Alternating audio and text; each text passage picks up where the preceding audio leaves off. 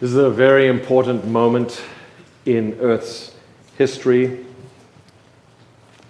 You and I are here on planet Earth as it is beginning its circle again around the sun. We celebrate Christmas at a time when we're glad to see that the days are getting longer. I know these things. Some of you know these things. But let us rejoice and be glad that God has given us life. Some for over 90 years. Some for just a few days, it seems. So when I was thinking about what we could talk about together on this day, I was reading in Exodus. Last week, we talked about God and His desires for what He wants to do for us this year, what He has promised to do for us this year. That was last week. So we kind of turned the tables last week, but this week we're turning them back again. And, here it is. July 5. July? You sure it's not July yet? Oh my goodness. Here I thought the year was already half. Yeah, just make sure I'm okay. Must have been those cold medications. Okay. January 5. I want to give a shout out to my brother who had a birthday yesterday. And for all of those who have turned another year old, congratulations. We're here at this beginning juncture, and now it's our turn to check ourselves for what it is that we are going to promise. And that is something that caught my attention here in Exodus. If you want to turn in your Bible, if you look in the pew in front of you, there might be a Bible there. Turn to Exodus chapter 32, and you will see that you have a situation going on. You know how we like to say when we don't really want to describe things too detailed, we just say it was a situation. Okay? The situation was that Moses had been up on the mountain talking to God, and he had been away for a very long time. He'd been talking to God because God was now going to make a promise to his people, and his people were going to make a promise to him. So this, you can see, is why this kind of caught my attention as I'm thinking about the time of year that this is and the promises that we are going to make to ourselves and to other people.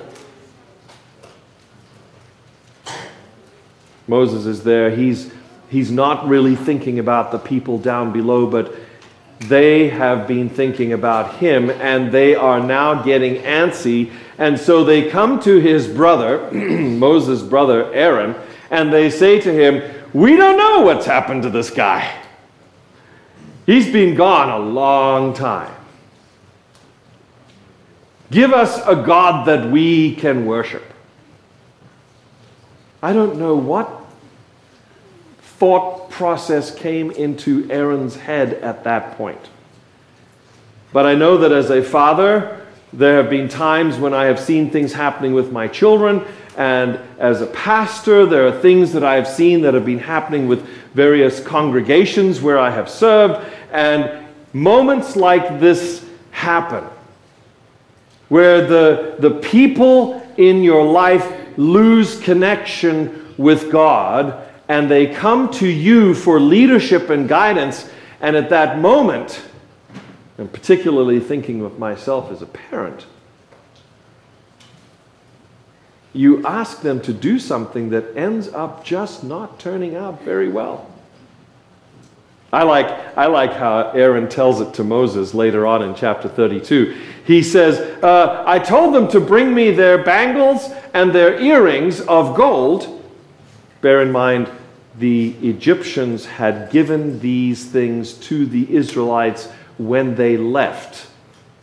The Egyptians were only too eager to see the Israelites leave, and this had only been a few weeks earlier. And so here the Israelites were wearing lots of things that the Egyptians had given them. And so Aaron says, take your earrings off, take your bangles off, and give them to me. And he took them.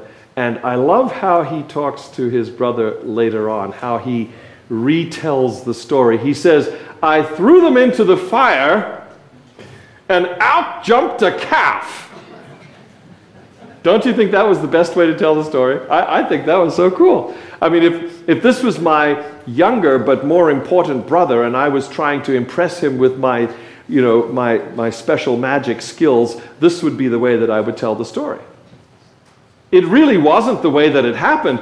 It was his spin on the situation, trying to not be thrown under the bus that he knew was coming and that Moses was bringing. And he's saying, look, I threw them into the fire, and out jumped a calf, and they decided to worship it.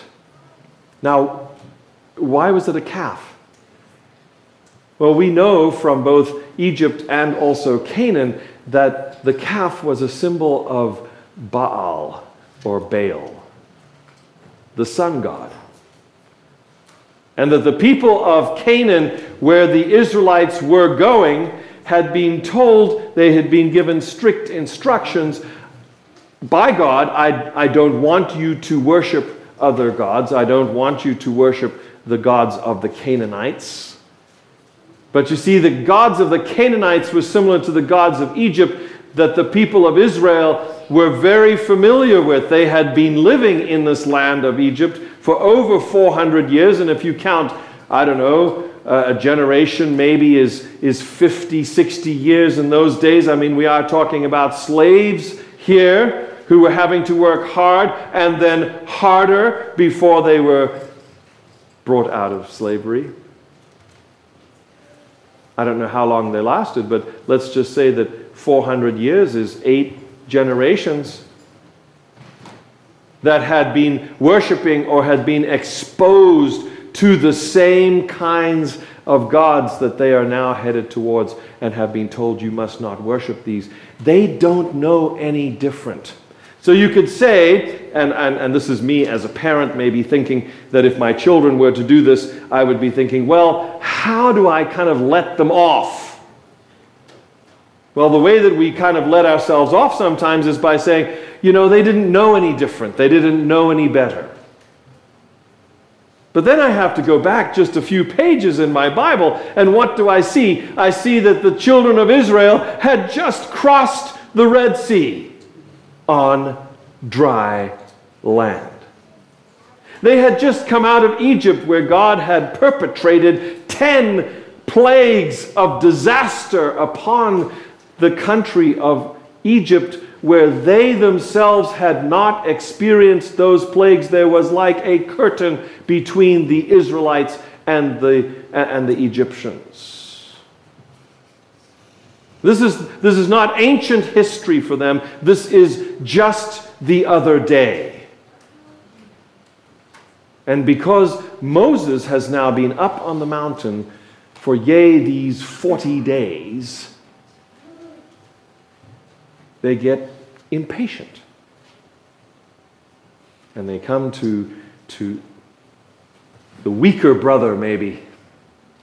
You ever heard Paul talking about that? The weaker brother says, give me your bangles and your earrings. And he made them a golden calf. Moses comes down the mountain. He is carrying with him 2 tablets of stone, the Bible says, that had been written on both sides by the finger of God.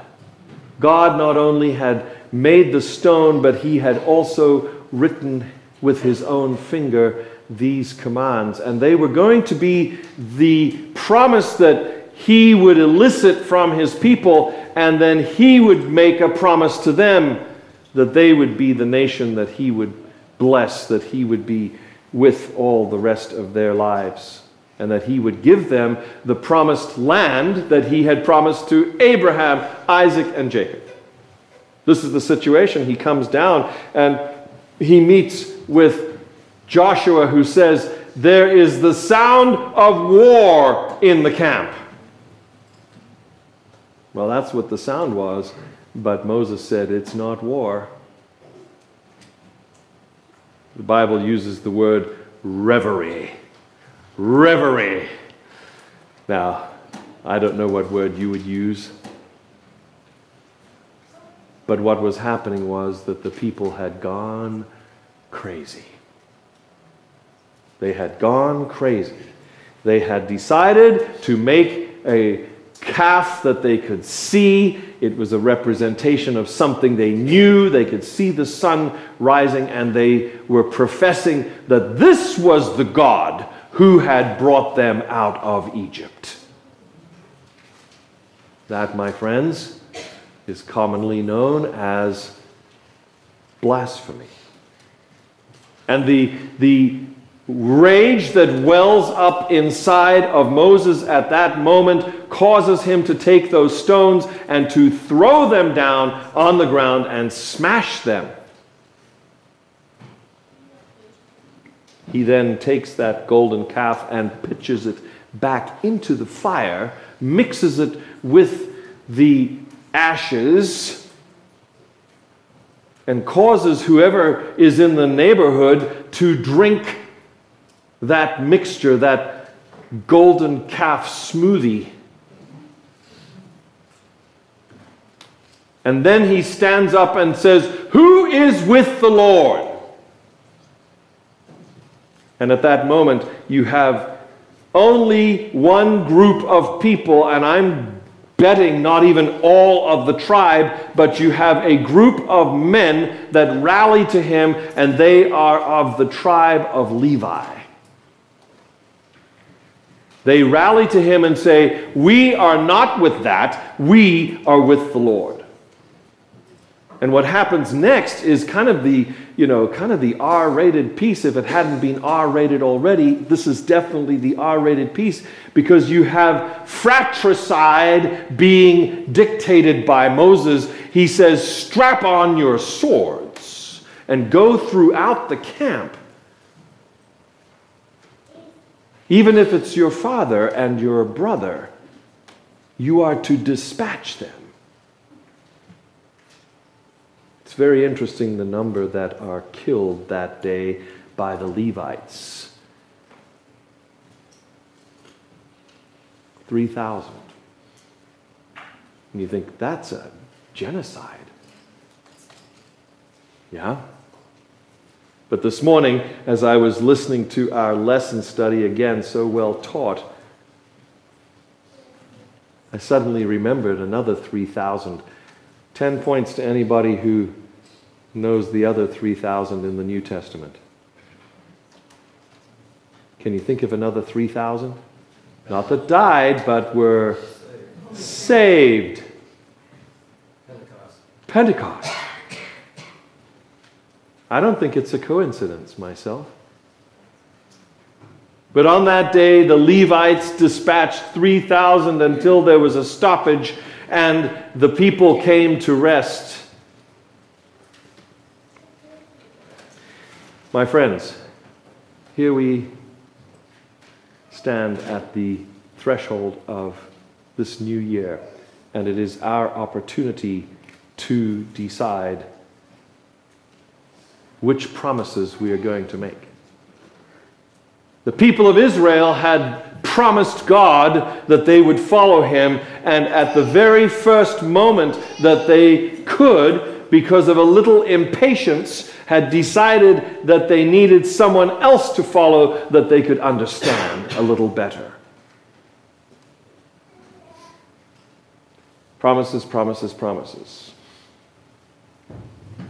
Promises, I believe, are what we have in order to run our lives. Think of that one for a moment. Every last one of us are very glad that God kept his promise this morning that he would cause the sun to come up. Amen? And yes, it's kind of an overcast day. It's a cool day. It's a winter day in Southern California. Other people from further north would probably be going around in t-shirt and shorts saying, wow, this is a summer day in Northern Ontario. Eh? Happy times for my friends in Canada. I know. In parts of Canada right now, it's 25 below. So yes, this is a balmy day in Canada. It would be lovely. They would see the snow melt and they would be so happy. Promises are what we run our lives on. Promises to ourselves and promises to other people. There are promises, I believe, in two categories as well. Promises we can keep and promises we know we can't keep, but that we make anyway. It's a new year. It's a time to make these new promises. I've entitled our time together today, My New Covenant. I could just as easily have said, My New Promise, or maybe My New Set of Promises. This is our turn now. Last week was God's turn to talk to us about the promises that He wants to make to us, and we found out, as I hope you did, if you were here and or if you watch it again, you'll see God makes these promises every year to us, and we can be so grateful that He does. But this, my friend, I think is the greatest promise that He makes. I'll be back. Yep. Arnie ripped off Jesus. That famous line first came out of the mouth of Jesus in John 14, where He said, I'm going to go away, but where I'm going, I'm going to come back and I'm going to get you and I'm going to take you back to where I am. Amen. That's a promise. We call ourselves Adventists because we believe that promise. Ever since that moment when our first parents rebelled, it was revealed that God had made Himself and us a promise. The Bible says that before the foundation of the world, before He made the world, He promised that if anything should go wrong, if we were ever to be taken from Him, He told Himself, I'm going to come for you. I'm not going to leave you there. I will come back. Jesus kept that promise on behalf of the Godhead. He came to live with us in this thing we call the incarnation. And since He has died and gone back and is standing at the right hand of the Father, so the Bible tells us, He has left us in this sort of in-between time now, between the time that He came the first time and the time that He will fulfill this promise to us of coming back again. This in-between thing. It's tough. It's tough to live in between. The theologians call it the already and the not yet. And that's the tension. That's the time in which we live. This not yet part is where we have to have faith, because it yet has not been fulfilled that Jesus has come back again. So we walk by faith. But the good news is that so far, the account in the Bible, and I'm guessing in each one of your lives, is that God has kept all of His promises. Amen? Amen. If you have any doubt, like our first parents did, I don't know if that catches you a little off guard, but you can say amen. Yes, God has kept all His promises. But Adam and Eve doubted that He would, and I dare say that each one of us have had a moment in our lives where we have doubted that God would keep His promises. But lest we fall into that sort of depressing thought, let's remember that, again, the Bible is the written record of God's interaction with humanity in the past, and we can look at history and we can know that God has never not kept his promises. This is especially true for God's chosen people. Have you ever thought of this? It's not easy to be the chosen people. Have you ever wondered whether or not it would be easier if God chose somebody else? I might just be able to, do whatever I wanted over here because God has chosen those people over there. It's not necessarily easy to be God's chosen people, but he has a history with his people where he is shown to never have broken his promises. It's always in God's people, his chosen people on earth, the ones that he showed his especial favor to, the ones he had and still has high hopes for. Ever thought of that? God has high hopes for you and for me. He did for his people in the past. He hopes that they will stay close to him and thereby show the rest of humanity what it is like to live with God in close relationship. So you see the bargaining that Moses does as he is coming down the mountain when God tells him that the people, he tells him in advance, the people down there are worshiping other gods. I am going to destroy them all. And God and Moses starts bargaining with God. Have you ever done that? Are you going to be doing that again now at the beginning of 2019? Maybe you should. I don't know. God actually listened to Moses. He listened to him, and this is how it went. God, you just brought them out of Egypt. And everybody said that was great, but if you brought them out here to kill them on this mountain, that's not going to look very good for you, God. They're going to say, he wasn't a very good God. If you don't believe me, it's there, Exodus 32. Moses is actually telling God he's not going to look good if he kills all those people who are doing reverie down in the valley. Have you ever thought that maybe there was a time in your life when somebody was praying for you? When you were doing reverie? When you were out there not worshiping? But there was somebody praying for you and saying, God, don't kill them. Don't let them go. They're your people and you love them, right? You love them.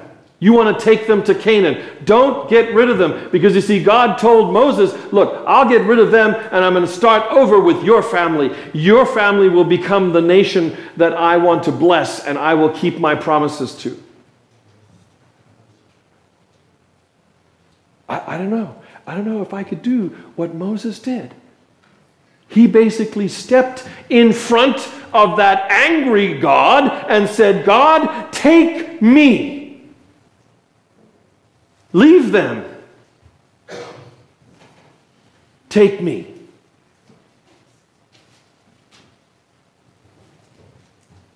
Kit read the piece that is the good news. Moses actually says, look, Lord, you've got to be the one to take us. You've got to be the one to take us into Canaan. If you don't go with us, we're not special.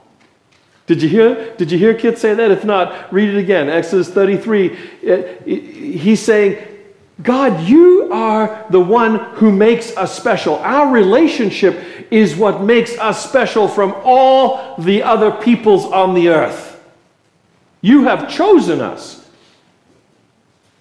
And if you're not with us anymore, then we're not going anywhere, because we can't go anywhere and be special like we are unless you come with us.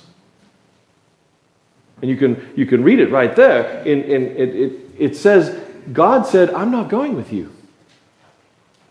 Moses had to argue with God, had to tell him, remind him, we're only special because of our relationship with you, because of the promises that you have made for us.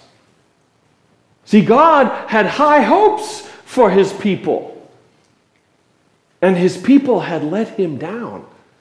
His people had turned away from him and had worshipped other gods. And he was ready to start over again. But Moses steps in and says, no, God, take me. Forgive them. Forgive them. He's never broken his promises. God hasn't. Not to his children, not to his special ones, nor to those who have chosen him. Like every last one of us who is not biologically part of his chosen people, we have all chosen to be part of his family, and he's accepted us in the name of Jesus into his family. So now it's the new year. It's time to consider what promises we will live by. The promises we make to ourselves and the promises we make to other people. You could get all political and say the social contract. How am I going to act towards other people? How am I going to treat myself this year? Maybe that's why you decide to join the gym. Maybe that's why you decide to eat less carbs. See how that's all about being good to yourself and making a promise to yourself that you're going to be good to yourself and you're going to feed yourself on good food so that you are healthy and strong. See, that's a promise that you're making to yourself. But then maybe there are going to be some promises that you make about how you're going to interact with people this year. Maybe you've decided that you've had a potty mouth in 2018, and you're not going to use certain words anymore to describe people because it hurts them, and it hurts you to even think those thoughts about those individuals. And it's so easy. It's so easy to use certain words because, man, it just makes you feel so good. Oh my goodness, I got her. Or I told him, and he knows what I think now. But you promise yourself, I'm not going to treat other people that way in 2019. The depressing, maybe even the disturbing part of this consideration time in which we are this morning is that the resolution process is that we don't keep our promises. I mean, some of us are old enough that we have decided we're not even going to make any more resolutions because we know that we don't keep them. And we're saying to ourselves in a very cynical fashion, why make resolutions that I never keep? See why I chose the Exodus passage? These are the people of God. These are the people who've just been through the 10 plagues and just been brought through the Red Sea on dry land. And they still can't keep their promises. We could say, we are the Seventh-day Adventist Church. We have seen all kinds of prophecies fulfilled. We have been preaching about the prophecies to come. And we still can't keep our promises.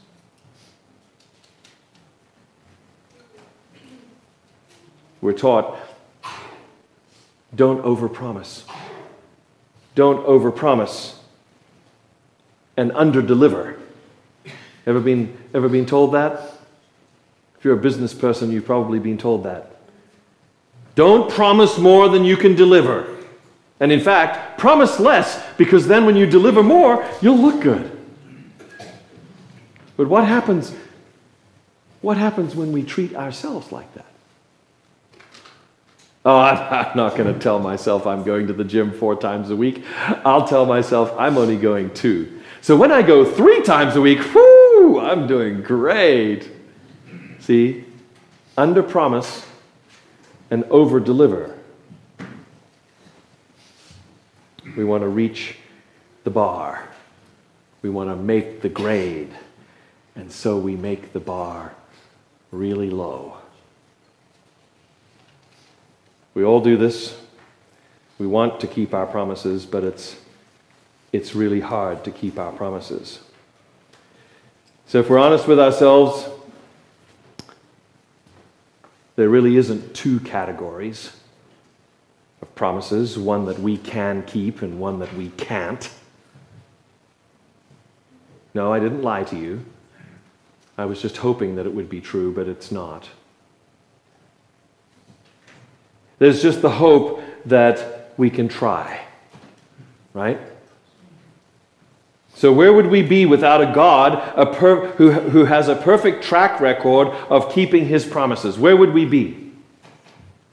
That on the other side of this equation between us and God, he has never broken any promises. Whereas on this side, we have never kept one.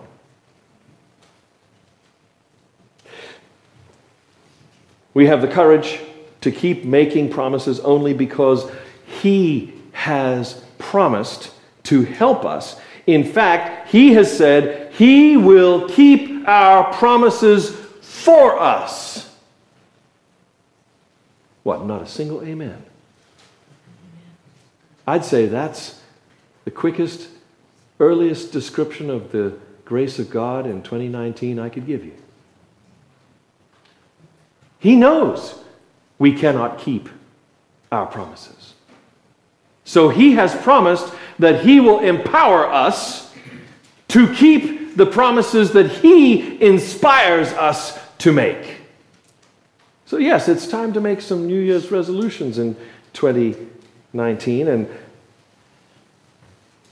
I'm going to suggest that we make those promises in cooperation with the one who has never broken any promises.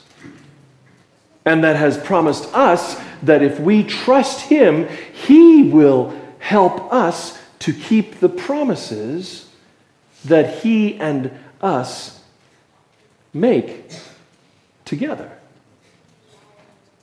So yes, the one who brings hope puts hope back into our hearts. Hope not only for other people and the promises that we make to them, but also the promises we make to ourselves. He has said that he will keep our promises for us. He says, let this mind be in you, the mind of Christ. Here's how it's going to happen. He is going to put the ideas into our heads. He is also going to lead and guide us. As we heard again about Elijah this morning, he will be the still small voice behind us saying, this is the path, walk in it. And the more we listen to that voice in 2019, the louder it will become, and we will make choices, we will make promises based on that leadership. I will write my covenant on your heart, he says. Is your heart open this morning to God to let him take his pen and maybe his finger, just like he did with that first set of 10 commandments, and write his love upon your heart so that when you make decisions, you are making decisions in concert with his heart? When you hear a voice, walk in it. Walk in the way.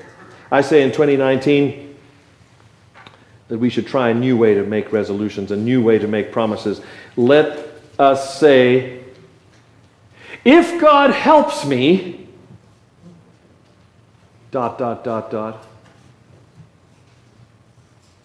If God helps me, I will.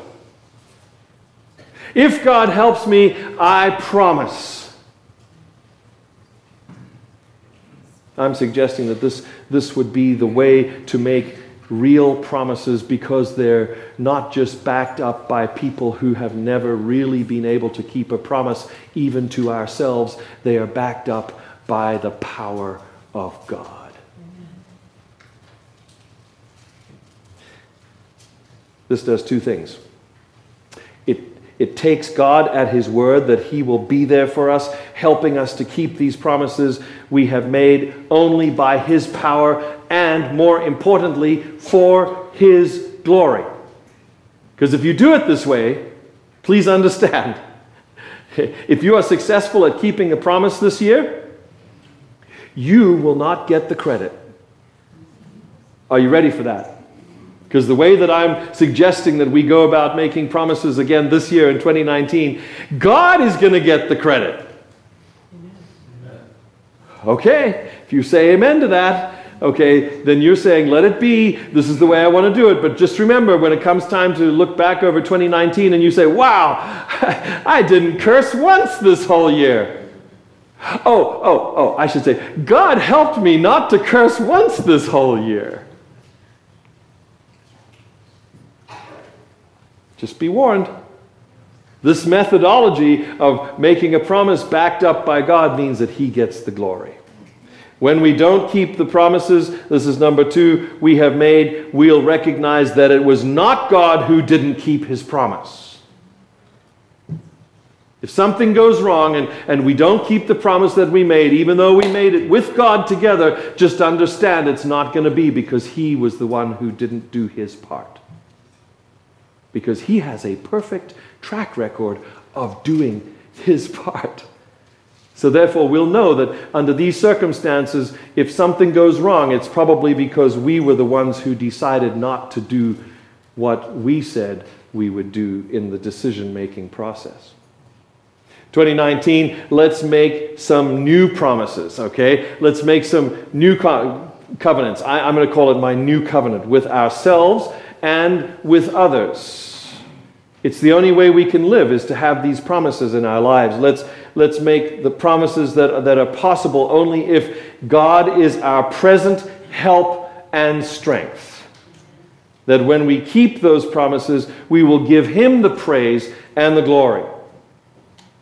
I say it's because He will deserve it, and we will look like His children, and He will be seen in us and in our congregation. So I say with all of those who have said this for thousands of years, may this be the year of our Lord, 2019. Amen.